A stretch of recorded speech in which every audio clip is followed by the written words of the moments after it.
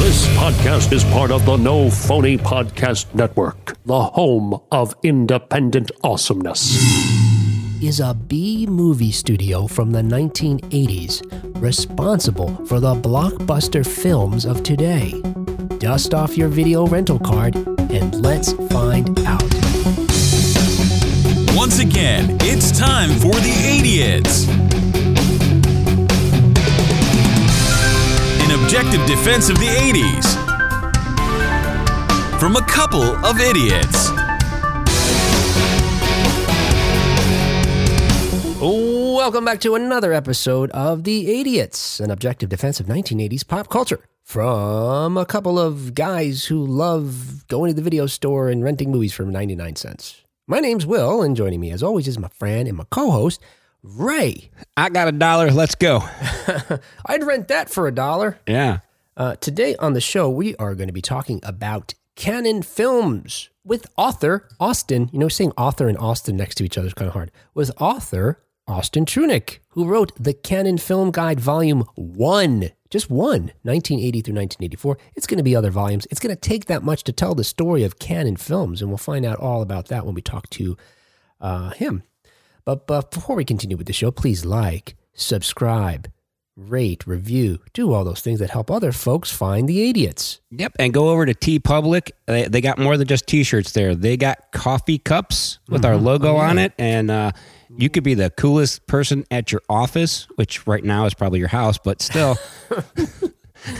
Man, thinking how great it would be to be the coolest person in my house. Oh, that'd be awesome. Yeah. As I drink out of my Idiot's cup. And also hire a skywriter to go up in a plane with, a plume of smoke and write, listen to The Idiots. And will you marry me? Yeah, I heart The Idiots. That's a good one for smoke. Yes. Yeah, have them do the heart because that's probably cheaper than all the letters in the word. So. Or get one of them crazy banners that they drag behind a plane. Those are cool too. Yeah. Often at the beach I see those. Is anybody going to the beach? I don't know. Okay, hey. Before we think about all the things we're not able to do right now, let's get caught up on 80s news. My voice went up at the end there like I was hitting puberty. I liked it. It was cool. Again. Oh, okay. Sounded like you were excited. I am excited. Okay, so hey, today on 80s news, so much to talk about. You know, we recently had posted that Head of the Class debuted on some day this day in September many years ago. Well, we just recently learned earlier this year, and that's why I'm bringing this story up, that Head of the Class will be back, back in session, according to Variety.com. HBO Max has issued a pilot production order, plus 5 additional scripts with a potential series based on that classic ABC sitcom from the 1980s. Were you a fan of the original show? I liked the show. Yeah, I thought it was fun. Yeah, me too. A remake, not too sure about, but you know what? We'll see. Yeah, I don't know. Well, okay, so let's make it real contemporary, right? Of course, the original starred Howard Hessman, who we loved from WKRP. It wasn't a little odd as a kid to see him as, he wasn't Johnny Fever, suddenly he was a serious teacher. Yeah, that might be the first time I remember going, that's Johnny Fever. Why is he teaching kids? Like the connection to Johnny Fever was so strong, you couldn't see him in the other role at first. Right. But you got used to it, but... Yeah, you start realizing like, there's what acting is. Like someone but then you just kept waiting for the cops to bust in and goes, come on, Johnny Fever. Yes. You're under arrest for impersonating a teacher. That should have been the final episode. I wish everything was a crossover of everything else. That would be amazing. Yeah. But a contemporary, truly contemporary, I'm not trying to get political, Ray, but would a truly contemporary Head of the Class show have half the class at home watching on a computer? And the other half in class with a mask on? That would be harsh. Maybe that's why we haven't heard much about Head of the Class coming back recently. Yeah. This is the last story about it. Well, yeah, they're not really making a lot of stuff right now. It's sad. So, unfortunately, on the original show, Howard Hessman didn't last the entire series. He left after the 4th season, and he was replaced by comedian Billy Connolly, who played Billy McGregor. I don't remember whether my feelings for the show changed or not, but, I did have a particular affection, I guess, for Howard Hessman again because of WKRP. Yeah, nothing against that guy, but I think I left the show when Johnny Fever left. Yeah. I think that was the end for me. Yeah, probably me too. Of course, that show introduced us first to Robin Givens. Robin Givens, who unfortunately right now is most notoriously probably remembered for being married briefly to Mike Tyson, right? I mean, Yeah. sad, but true. And also Dan Schneider, who was, we liked him in What was he in? Better Off Dead. He's in Better Off Dead. Oh, okay. He's the guy who Diane Franklin character's living with, who has a crush on her, wants to, and then, gets all mad because she's falling for John Cusack. Mm-hmm. Okay. Hey, in other 80s news, again, another opportunity to just, represent the longevity, the staying power, the love, the affection for 1980s runs deep. Are you familiar with the product American Girl?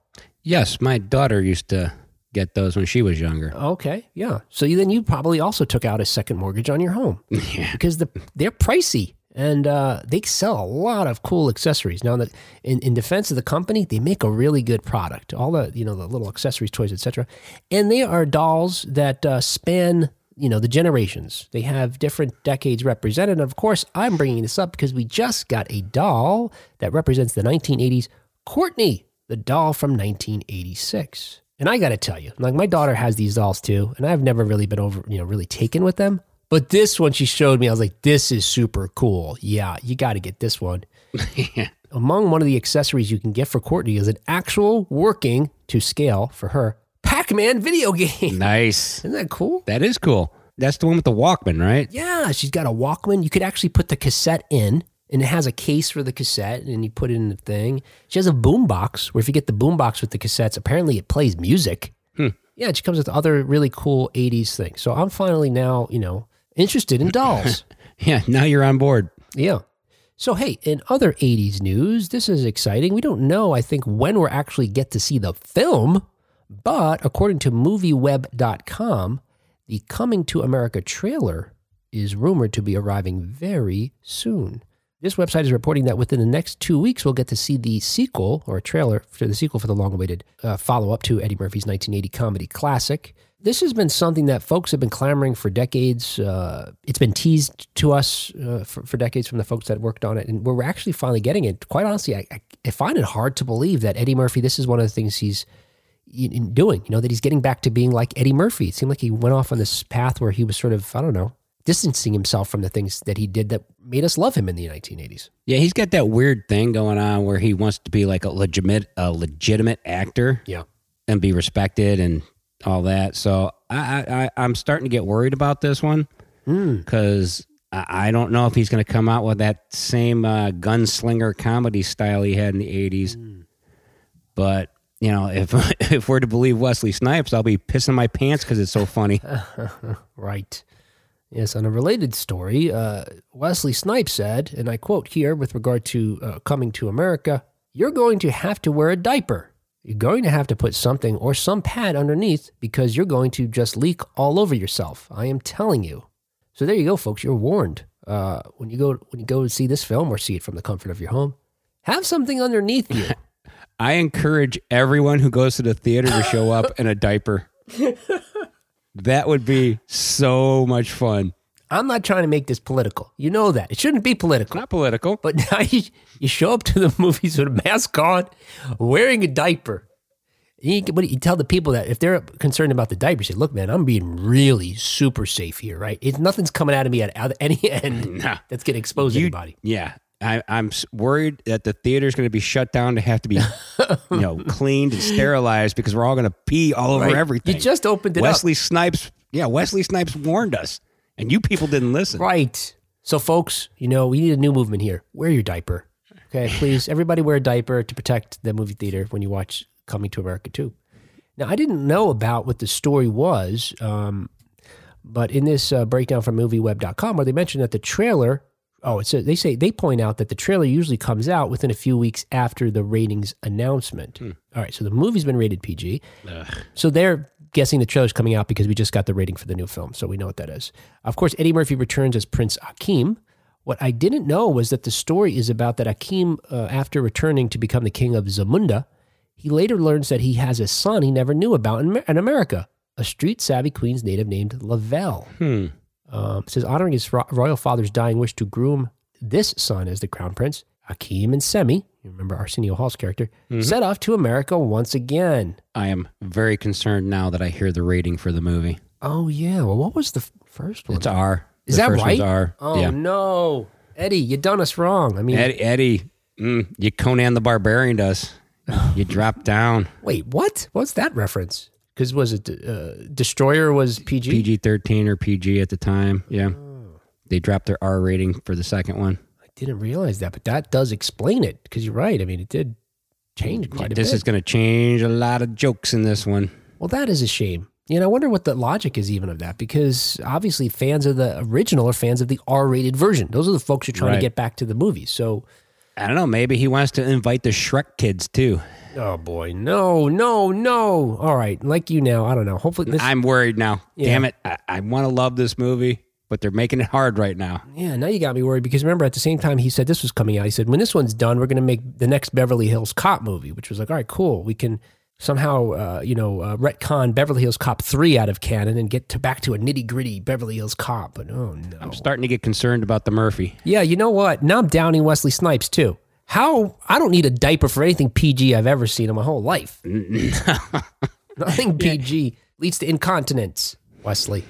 I did also read, though, that, Wesley Snipes talked that his character is playing, he seems like he's going to be the bad guy because he's playing the brother of the character who was set to marry Prince Hakeem. So the woman he was betrothed, to, her big brother is Wesley Snipes. So it seems like maybe he's back because now the kingdom was taken from his family because, his family didn't marry into royalty. So he's mad. I don't know. That sounds kind of interesting and has some, possibility for funny things, but not PG. No, what is that PG crap? I'm so angry I can't even talk right now. Yeah. It's depressing. All right.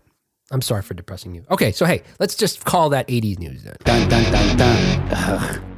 Armed with a video rental card and a degree in film studies, our guest today is a professional critic. He's written for Mental Floss and Consequence of Sound, and he's currently the cinema editor for the nationally distributed entertainment magazine Under the Radar.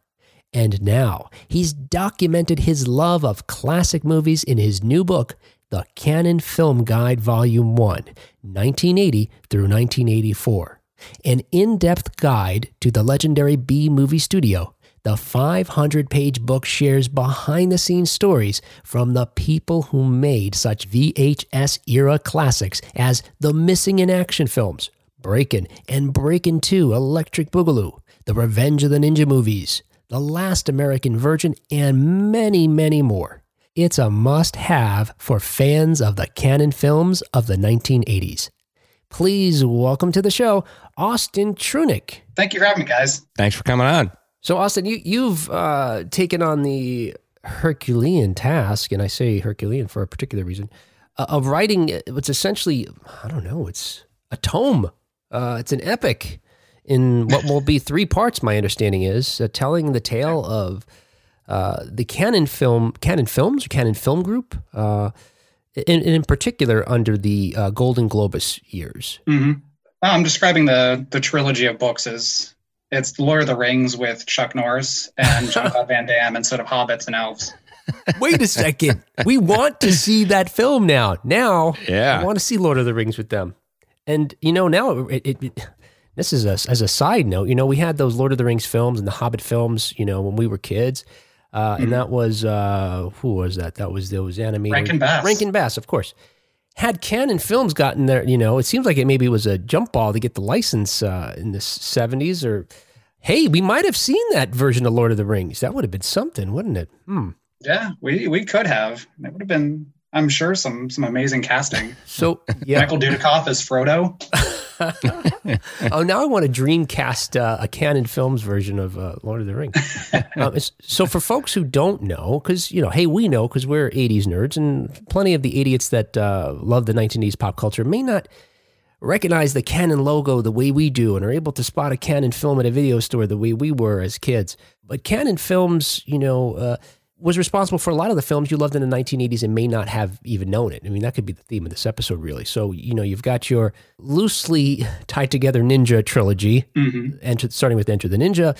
You've got the American Ninjas. You've got all the Missing in Actions. And so when I say that, and that sort of maybe seems like one genre of films, but you've also got films that were more breakout, I said, or more mainstream, more nuanced. Like on one end, you've got Last American Virgin. And then you've got Breakin', which, I love the Breakin' films.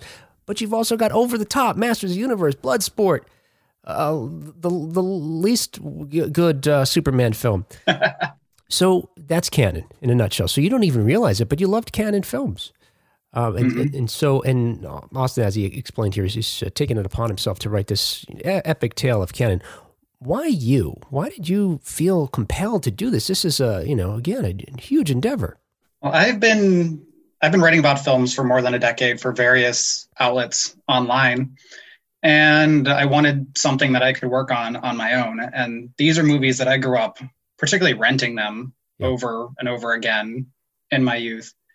And 5-6 years ago, a lot of these were being reissued on Blu-ray or coming to streaming, and so you could find them again. A lot of these had been gone since the video era. And I just started picking them up and doing research, writing essays about them. I didn't know that this was going to be a book at first. I thought maybe a series of online articles about the making of these movies that I loved as a kid. But as that grew and as I wrote more and more of them, it turned into a giant trilogy of books. Yeah. The first one is 550 pages and is out now. Yes. Volume 1, which only covers 1980 through 1984. I mean, was there a more prolific movie studio in the 1980s than Canon? There really was not, as far as a U.S. studio.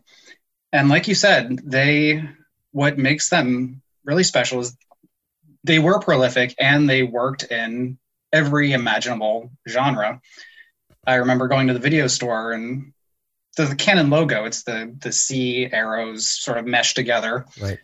You could find it on every shelf there, really, whether it was musicals or action or science fiction, or you have your Superman and Masters of the Universe, things that even young kids would gravitate towards and that have that exposure to that Canon logo. Right. Yeah, there was a time in 1986, which will be covered in the second book, but they were putting out a movie in the theaters almost every week. Yeah, talking about those boxes, just the art alone inspired, it sparked the imagination as a kid standing in a video store. You can almost fantasize immediately about what this film might be about, and so boom. And I think weren't there boxes like slightly larger than other videotapes? Yeah, they were. They had the large MGM book box for most of the releases, especially for the first half of the 80s. They were almost 6x9 in size, so much larger than your actual videotape. And they had beautiful painted artwork for most of them. They even tabbed Drew Struzan, who did the Star Wars and Indiana Jones art for some of theirs. So yeah, they were putting time and effort into getting people's eyes on their posters and video covers. I guess it seems like this was part of their strategy, right? I mean, they were smart in the marketing. Yes. Canon they didn't create this model. It dates back to like AIP and some of these earlier, Roger Corman would do this, but they would take the movies that were just ideas at that point. It might just be a picture of Charles Bronson and a title, 10 to Midnight, and they won't have a script or an idea of what it's about or directors or screenwriters attached, just that. And they could take that and they would sell it to international markets, video markets, cable. They would sell HBO and Cinemax and these places before even making the movie. So when the movie actually came out, they had already made a profit. It didn't matter if no one went to see it in theaters, which was often the case, or if everyone bashed it in the newspaper reviews. Right. They were ahead, and that's how they were able to make so many films. And that was really part of their strategy. They knew that artwork could sell a movie, even if the quality wasn't there exactly to back it up. That is insane. I mean, now, Ray and I often on the show will complain about films today Like, how do they get greenlit? You know, some of these films, like the pitch alone, we would have said no. We can tell you right now it's going to be a flop, and you know these films are usually the ones that not me. I'd say yes to just about any movie. Well, I'm talking about contemporary films, Ray. The '80s films, of course, but the fact that Cannon could get a budget or get funding based on a picture, it's crazy. Yeah, they often did. And it's amazing too, because there were times they didn't. They were very much of the mind to throw everything they could at potential buyers, and whatever had the most purchases was what they would end up making. But for everyone that did come out, all the hundreds of movies that they did produce, there are probably twice as many that just never went anywhere. And it's amazing to see some of the artwork of movies that they never made, but wanted to. Yes. Yeah, I do want to ask you about some of the films that weren't made, because that's fascinating to me too. But speaking about their strategy, part of what Cannon did was they spotted a gap in the films that Hollywood was creating. So this is an era where we still had I guess in the 70s, we had still more of, what would you say, like an art house film. There were more auteurs still making films. And what we come to associate the 80s with, you know, these big blockbuster action films, we didn't have until Cannon really came in there and first exploited this a gap in what they anticipated people were expecting. Is that? Can you talk about that? Yes, there was definitely, especially with new markets like cable and video rental stores, there was a huge demand for these low budget, middle budget action films, things that you could flip on at 1 a.m. on HBO and just sit and watch. And they took that over. There wasn't really that, especially in the exploitation films, and when it comes to action, which was their bread and butter. They filled that space, and they did an amazing job with it. You have names like Chuck Norris and Van Damme and Charles Bronson. Yeah. Charles Bronson in his 60s at that point made 8 movies with Cannon, Death Wish 2, 3, 4, and all these things that were staples on video and cable back then. And again, so you've got, as you point out, you cast these folks like Jean-Claude Van Damme and Chuck Norris, Stallone in Over the Top, Dolph Lundgren in Masters of the Universe. Ultimately, these folks then take this model that Cannon had, this Cannon look, and started throwing big budget behind it, getting big studios behind it. And what was the effect of that on Cannon itself? Did Cannon's business then recede because of competition from the big guys? Cannon ultimately went under for many reasons, many bad choices, many bad investments. But even had they made it through those, their model and their way of doing things, they wouldn't have been able to survive. When you get into the 90s, especially with action, all of a sudden became bigger budget. It became, you had green screens and special effects and things starting to be done on the computers into the 90s. And Cannon was part of an era up till, in their heyday, where if you were going to have a guy jump over an explosion on a motorcycle, you had to find a stuntman who would ride that motorcycle over a car as you blew it up with explosives. The things that the martial arts, and when people are kicking and punching or swinging swords, you had to find stuntmen that were going to let Chuck Norris or Jean-Claude Van Damme punch them or swing a sword at them. Yeah. It's something that when it comes to action, you get it now in some of the martial arts movies that are coming back and some of these actors nowadays, but that was really the last heyday of practical action movies, where you were seeing, but like if something very cool, some very cool action happens, it's because it was actually happening when they were filming it back then. You mean the good old days? Yeah. Yeah, when they had a sense of, danger. What was I just reading about? What is the ninja movie that they have the final fight scene on a rooftop where it's Revenge of the Ninja? It took like days and days of preparation and trying to be safe. And I've met, when I read that story, I thought, by 80s standards, 80s safety standards, they're still blowing stuff up while these guys are, kicking each other around on a rooftop. Yeah. Some of my favorite interviews and I've done over the course of writing these books have been with stuntmen. Yeah. Because you can ask them about a specific stunt and say, did that hurt? And the answer is always yes. They can tell you what stitches they got or where they were burned or stuntmen in the 80s were some of the bravest people out there. Yeah, Ray would usually joke, they just slip somebody an extra $20 and can we set you on fire? Yeah, I think that's how it worked in the 80s. Mm-hmm. Absolutely. They just go out to lunch and be like, hey, after lunch, can you jump off a building? I'll pick up the tab. No problem. I'll buy you a beer. Yeah. I saw Ray shaking his head when you talked about how, a lot of these films would run at 1 o'clock in the morning on these different cable networks. That's how Ray spends his nights now, right? Yeah, I still do that. I'm still up late watching these old movies.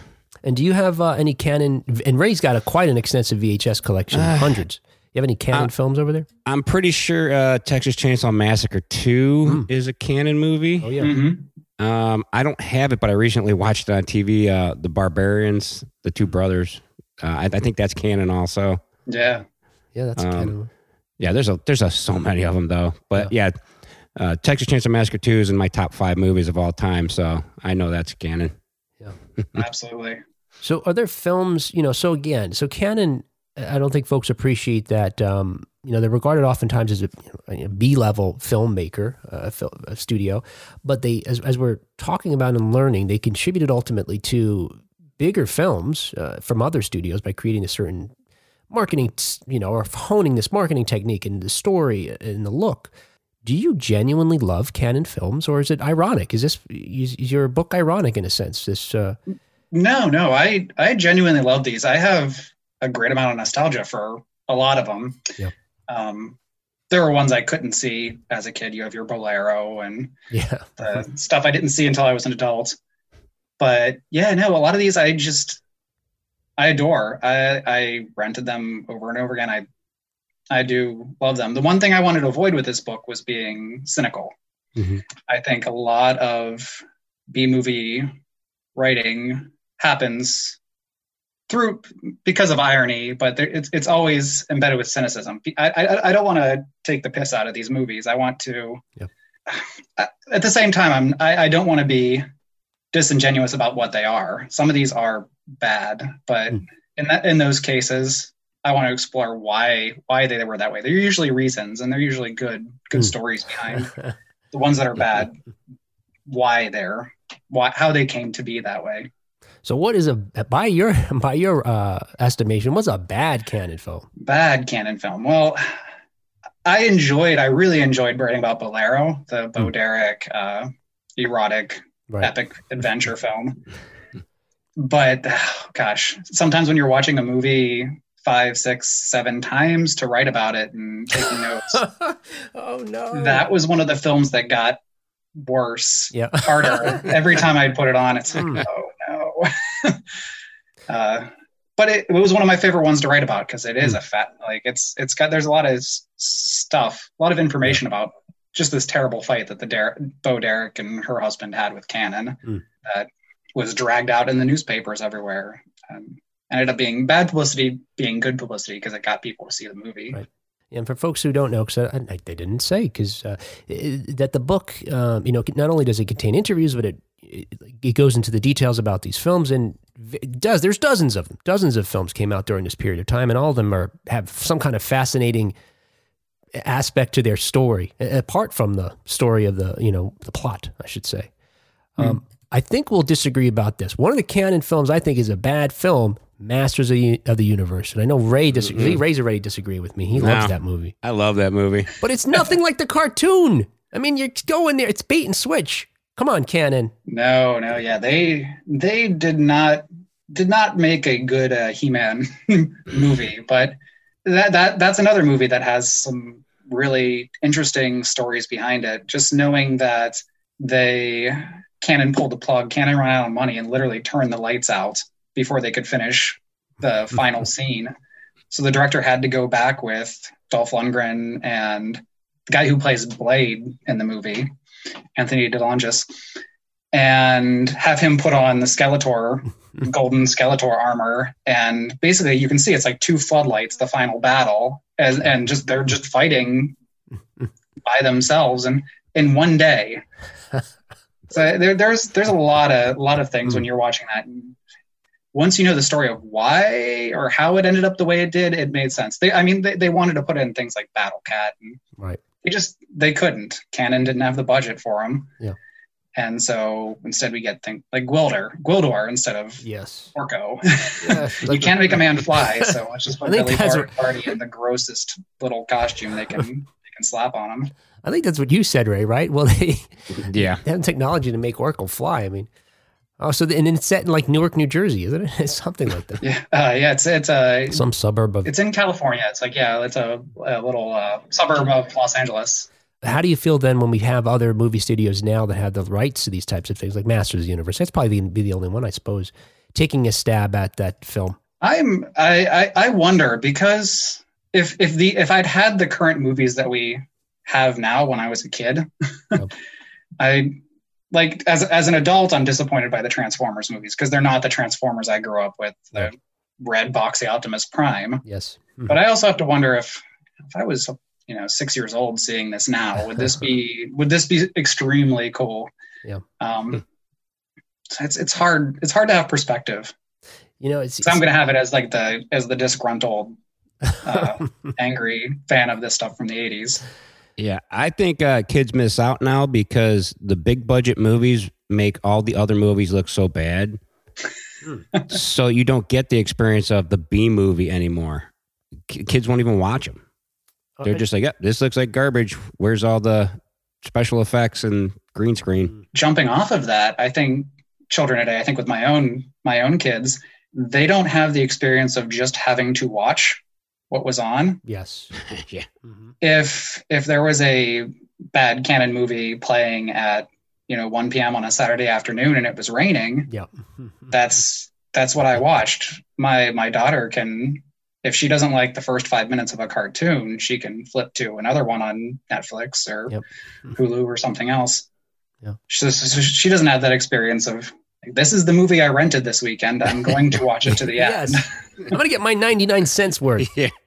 All right. Yeah. Ray and I have talked about that kids today, but it does seem like, look, in addition to just being middle-aged folks who love stuff from the 1980s, it seems like a scientific, objectively scientific, right? Which we like to focus on in the show. If you have more choice, each thing becomes less special. Mm-hmm. Are you going to raise your kids on Canon films? Both of my kids had watched one of the two Ninja. My daughter watched the original Sho Kosugi Ninja, and my son watched the Michael Dudikoff American Ninja movies.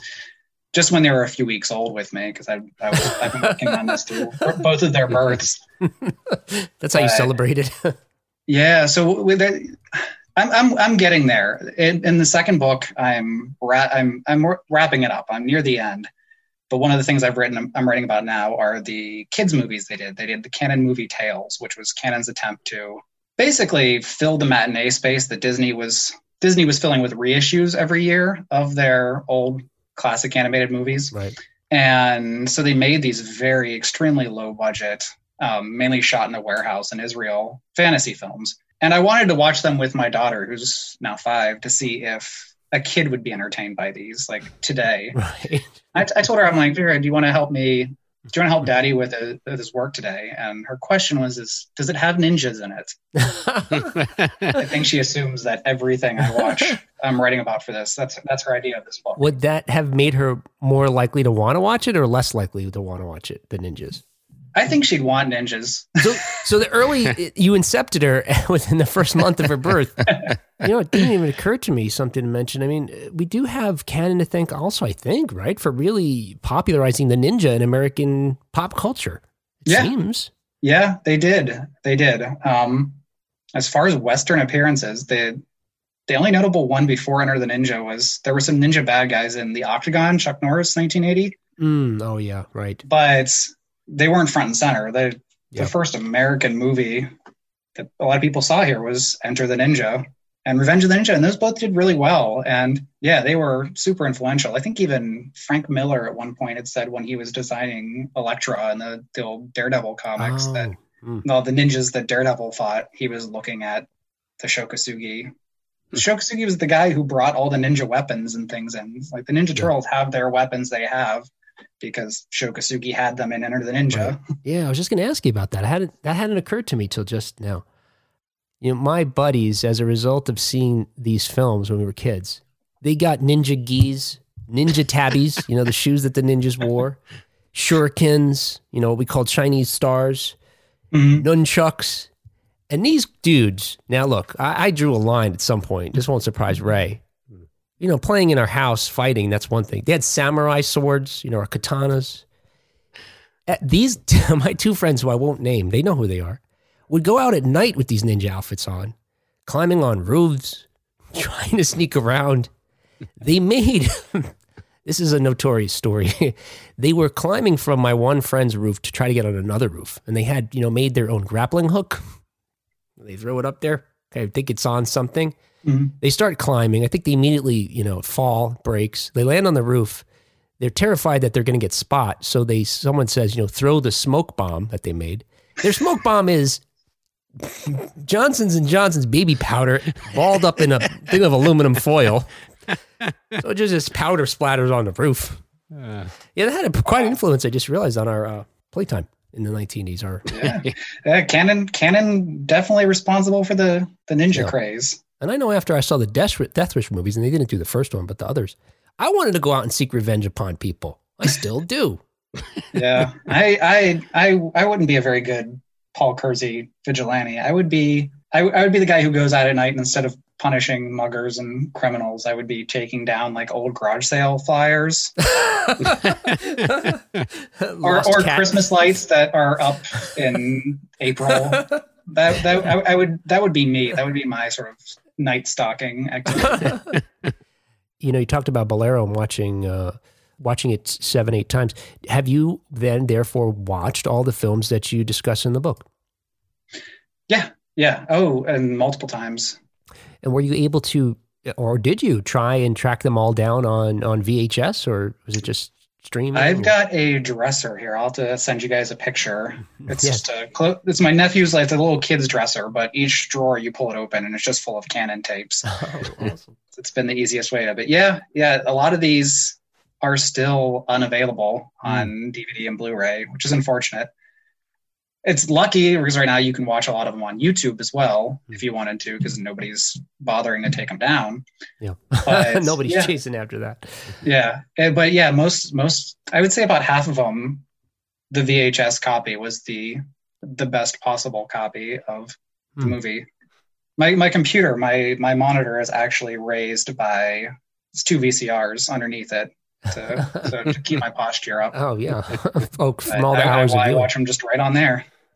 And it has all the artifacts in there from being viewed too many times, and yeah, that's also much like, you know, I like films or movies shot on film because of those, you know, all the dust in the gate and stuff like that.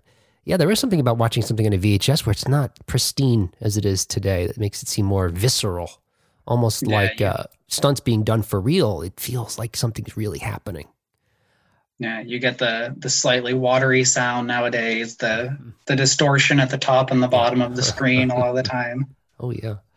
You got to clean your head. Clean your VCR head. That's what you got to do. And be kind, rewind.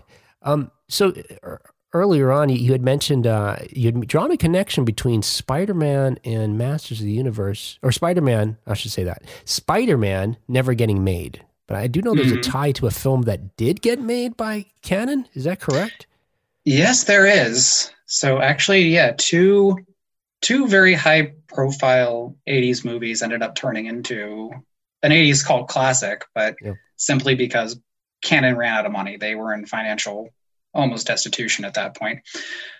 But for a long time, Canon had been preparing Spider-Man. From everyone from Joe Zito, who directed Invasion USA, was attached for a long time. For a brief while, Tobe Hooper, they wanted him to do it. They had all sorts of different guys cast as Spider-Man. So that was always for 4 or 5 years, just they would put posters up and it would be in all their sales catalogs. Everyone believed that their Spider-Man was going to happen. they did Masters Universe in 1987, which ended up, it came out even after, like, they only released like 5 or 6 action figures after the movie came out, because the He-Man toy line was almost dead at that point. The cartoon had been canceled for a year. Right. And as he said, it wasn't He-Man. So even the diehard He-Man fans, the kids had grown up a little bit and were disappointed by it. The movie flopped. It did terribly, but Cannon was still going to make a sequel. We got that promise of it at the end, right? I'll be back, or whatever it is. His hand comes out. Yeah, Dolph Lundgren had already said he wasn't going to do it. Oh. They had cast Laird Hamilton, the surfer. Oh, more great hair. They had all the costumes and everything. They were set up for Master Universe. They had all of the New York sets built that were going to be like the Daily Bugle and all the Spider-Man locations. But Cannon's checks started bouncing. So their payment to Mattel for the Master Universe license bounced. They had no money to make Spider-Man. So they canceled them. But they had the sets and they had these costumes. They asked director Albert Pune if he could do something with them, if he could make some of that money back. So they gave him a few $1 million. They had Jean-Claude Van Damme on contract, and he went and made Cyborg, the 1989 post-apocalyptic martial arts film Cyborg. Oh. If you look at it and you know that, you can recognize a lot of the outfits. Like the armor that the main villain that Vincent Klin is playing in Cyborg is the same armor that Blade was wearing in Masters Universe. Oh no!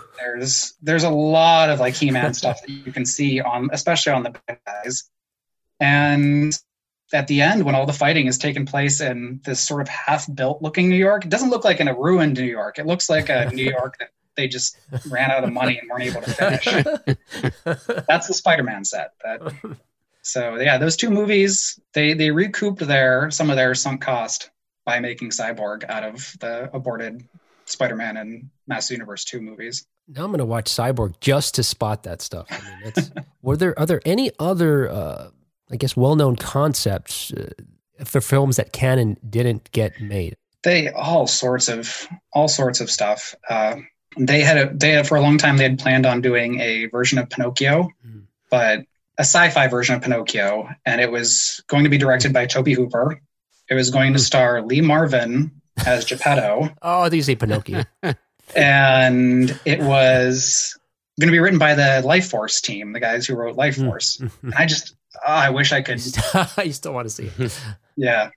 But they had Al Pacino movies. They had been talking about doing Cobra 2 with Stallone before Over the Top flopped. So it seems like at some point their strategy started running out. This idea of a picture would be good enough maybe to bring in funding or audiences. Yeah. This is a company that most of their movies are about $1 million on average. $5 million would be a higher budget one for them.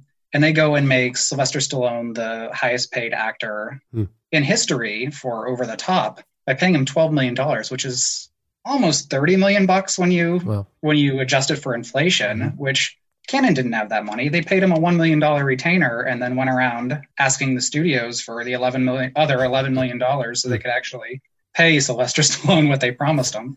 I would not want to owe him money. Do you think when they went in, they did the move where they're like, he's going to do this, and he spins the hat?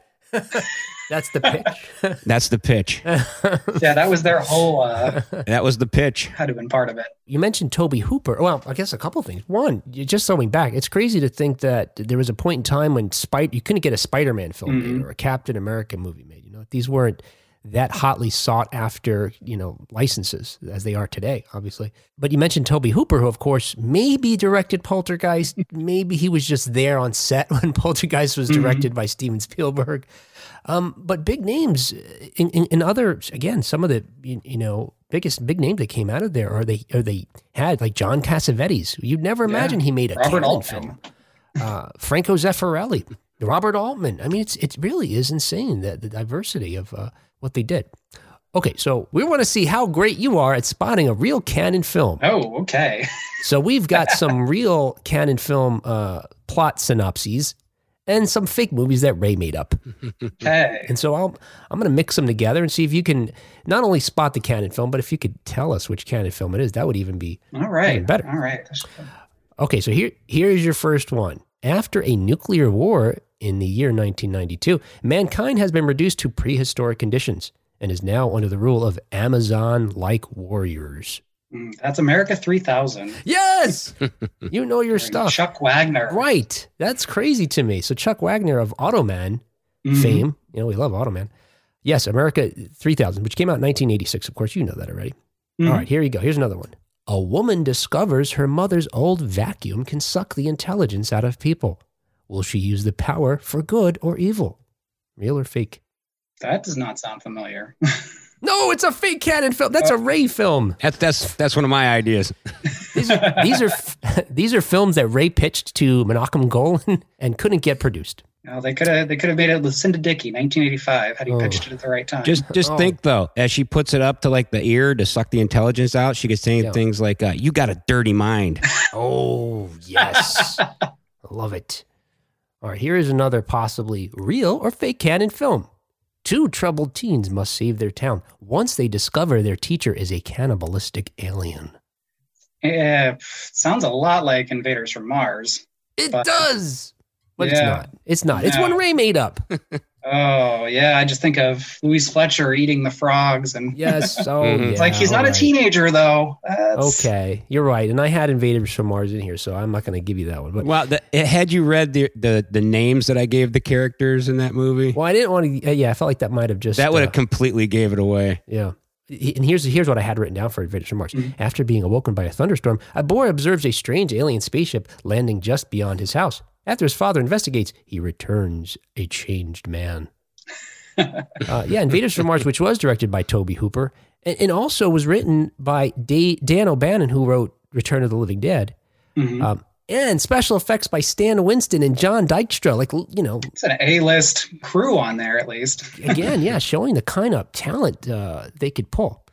All right, here's another one here. A good friend lures a trucker out of retirement, offering him $250,000 to drive some plutonium from Nevada to a high-security operation in Arizona. Real or fake canon film? Could this be Thunder Run? It is Thunder Run! Another 1986 film. And this one starred Forrest Tucker. Yeah. Of all people. It's been a long time since I've seen that one now. So. Yeah. And when you were talking about stunts that they really did at the time, I'm wondering, do you know if they really jumped the 18-wheeler over a train? That was the big stunt in that film. I'll have to find out if they really did that or not. They probably did. They probably did. Yeah. Here, look, I'll give you a 10 spot. Get in this truck and drive as fast as you can towards that ramp. Wait, why is that train approaching? All right. So you did great on that, on our test. You're legitimate. Thank you. Well, Austin, we certainly appreciate your time today. We wish you the very best of luck with the first volume of the Canon Film Guide, Volume 1, 1980 through 1984, and look forward to the other 2 volumes. Hopefully we'll be done reading this one by then. Well, thank you. Thank you very much. Well, that was fun.